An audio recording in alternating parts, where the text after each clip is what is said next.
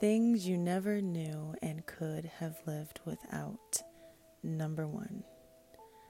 I find playing solitaire therapeutic. Yep.